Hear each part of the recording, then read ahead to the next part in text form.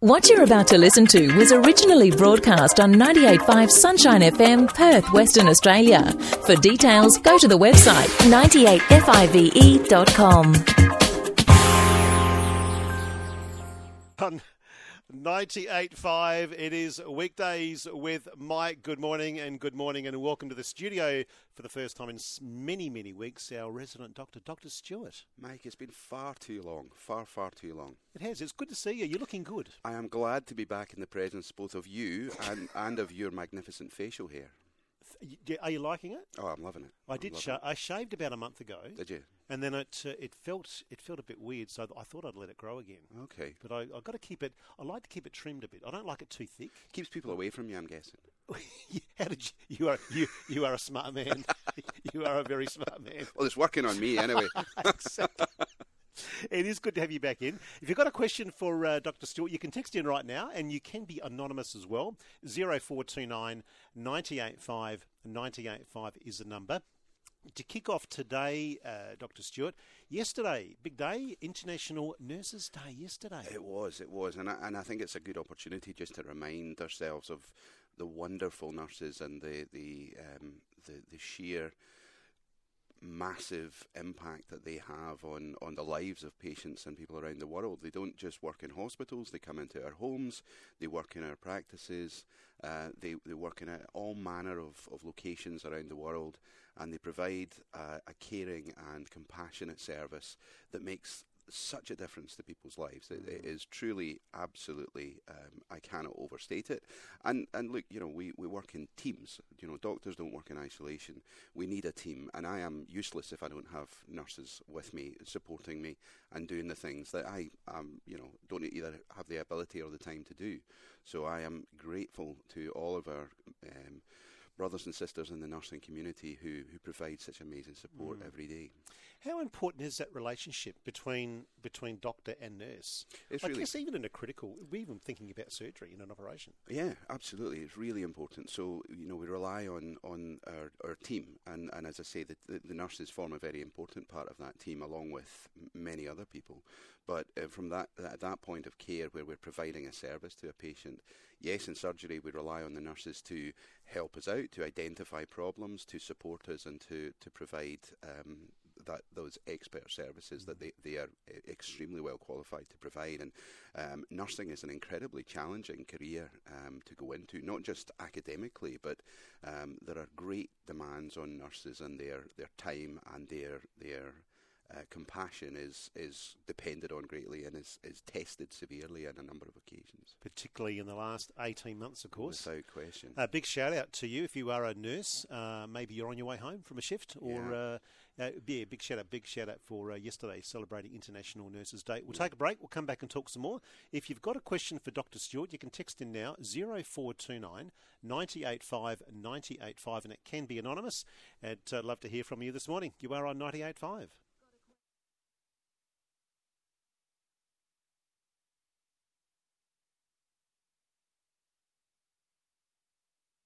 98.5, it is weekdays with Mike. Good morning, and joining me in the studio is Dr. Stuart, and taking your questions. You can text in on 0429 985 985 if you've got a question for Dr. Stuart this morning. Dr. Stuart, yes, do you get a lot of people talk to you and ask you about they're just feeling tired? Oh, that's like, quite possibly. I'm just tired. I don't know why, but I'm just tired. That's quite possibly the number one question we get, actually, Mike. It's actually what we're taught in medical school, that patients coming in complaining they're tired all the time. It's what we call a heart sink symptom, because your heart sink. Yeah, because your heart sinks when somebody comes in and says it. Not because you don't want to help them, but just because it's a really non-specific feature. And I guess there are a number of potential causes, and everybody's worried that maybe they're iron deficient, or that they've got something else nasty working on them, and that's a possibility because these things are quite common. But also it's a function of the way we live our lives these days, Mike. We don't just burn the candle at one end, and we don't just burn it at both ends. We actually try and burn it in the middle as well. So non-stop. We wake up early because we've got a busy life to lead, and we've got kids to get ready for school, or we've got work to get to, and so we drink legal addictive brown sadness water in order to pep ourselves up first thing in the morning. I love the way you describe that. and we continue to consume those legal addictive stimulants throughout the day in order to keep things going. And then we get to home time and we're busy trying to get things ready for the following day, and we extend our day beyond what our bodies particularly want, and we're keeping ourselves up late at night, and then we wonder why when we climb into bed we can't just suddenly fall asleep, and we have poor quality sleep, which means we wake up the next day and we're tired again, which means we're back on the brown sadness water. So there's an element of life that gets in the way of this, and that is a natural function. But I think the important distinction is if this is something which is different, is new, and has changed over the last few months, rather than this has just been pervasive for years and years and years, then it's very important to go and speak to somebody about it, because there is a possibility that you're low in vitamin D, low in iron, low in a number of different things, or that indeed there's something else going on that you perhaps haven't noticed, and a doctor will spend the time to try and tease that out for you and figure out what's happening.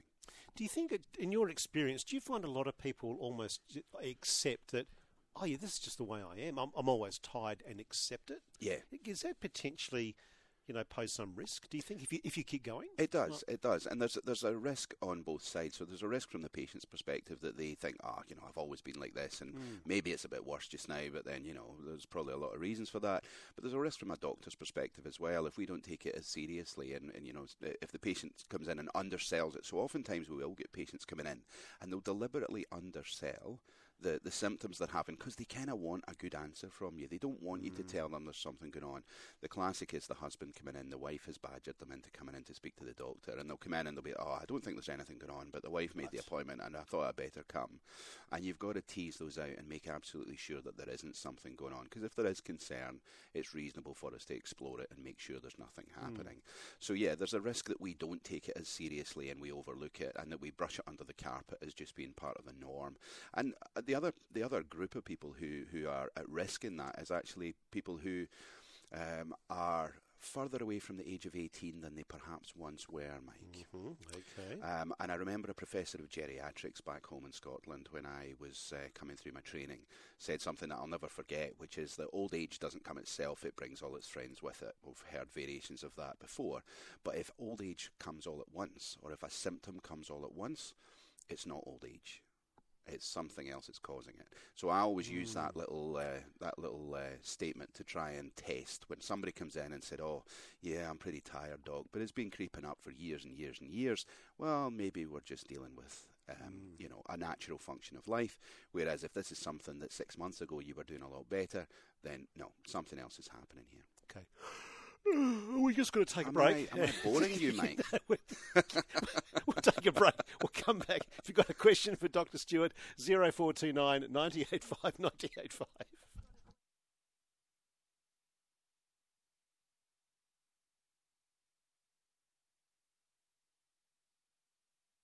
98.5. This is Weekdays with Mike. Good morning. Dr. Stuart is in the studio. We're having a chat about a lot of people that you talk to just say they're feeling tired. Yeah. Could be a whole range of different things, Doctor, obviously.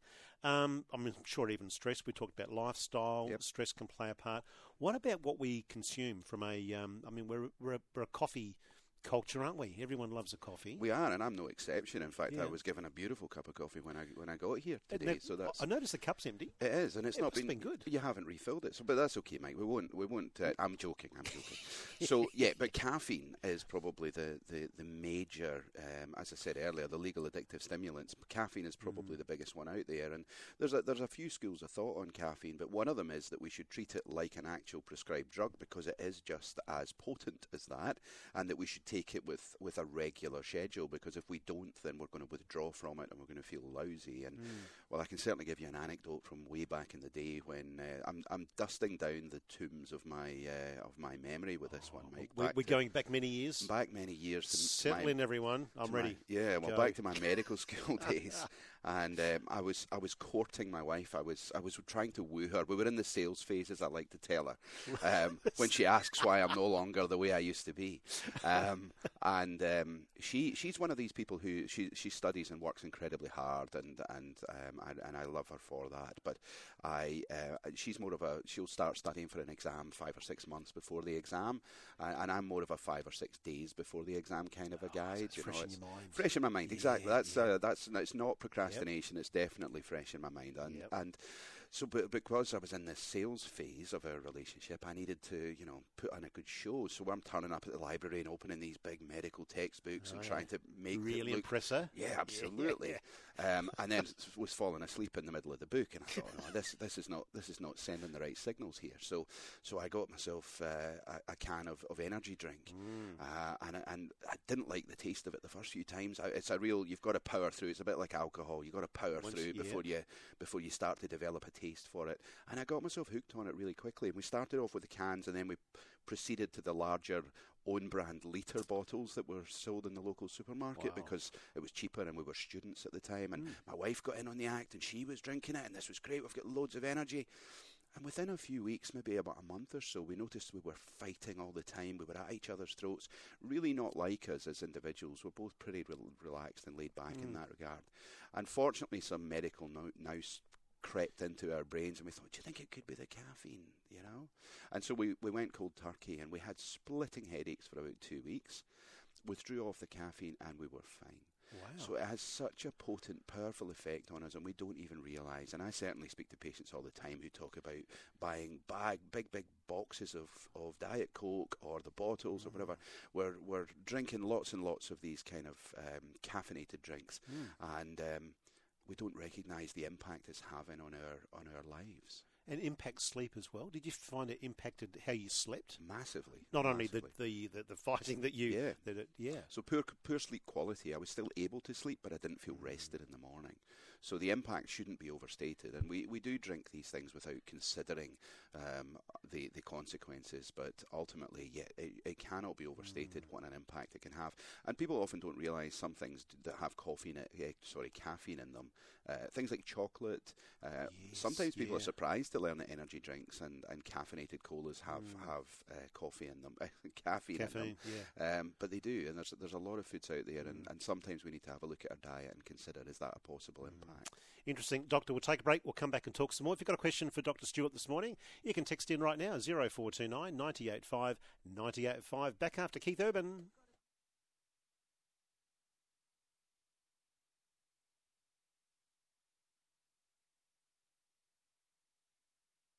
On 98.5 weekdays with Mike. Dr. Stuart is joining me in the studio. We've been chatting this morning about a lot of people that would just generally feeling tired. Yeah. And often it can be a challenging one to pinpoint exactly what is the I guess the cause or the issue.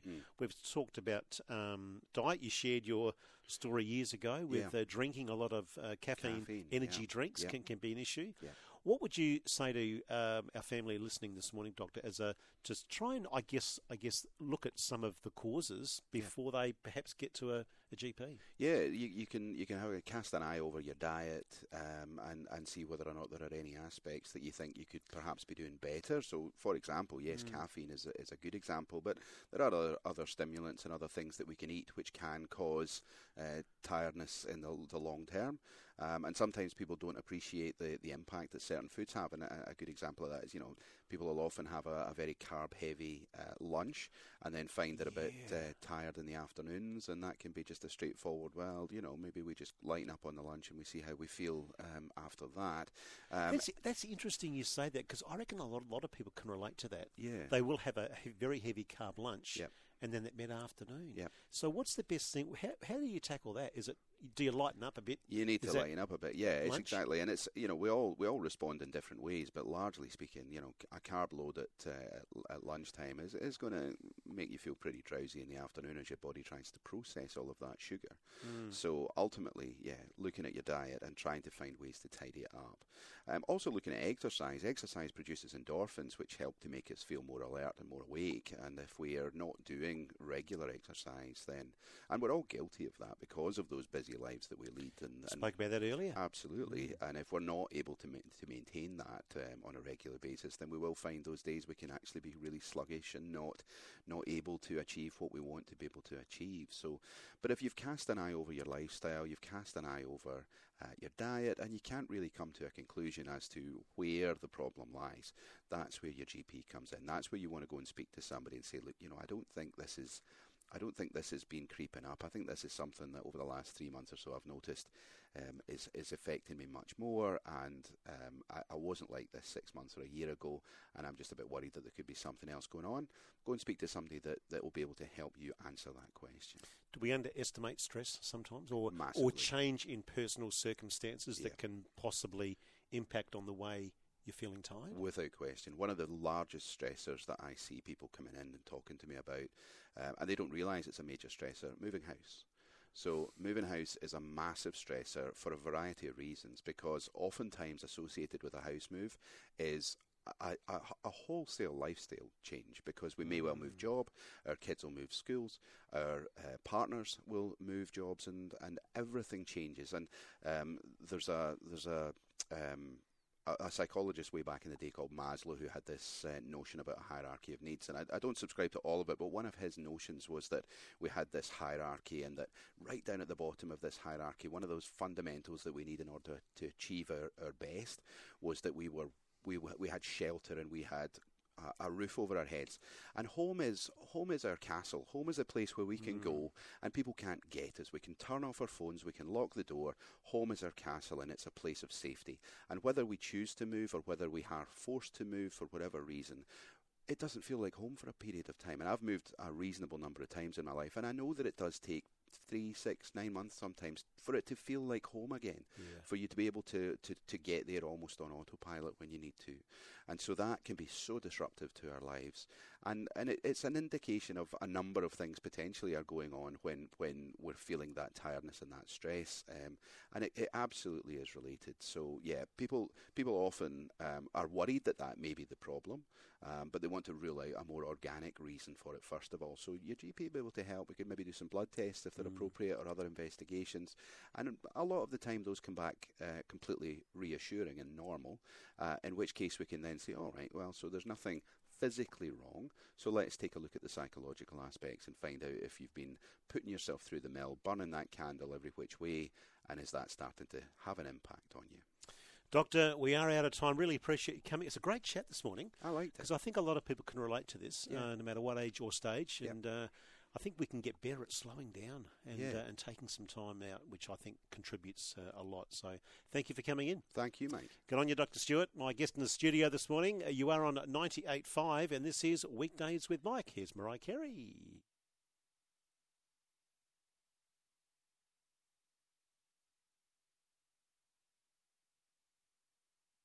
For more details on this and other programs, contact 98.5 Sunshine FM, Perth, Western Australia, or visit the website 98five.com.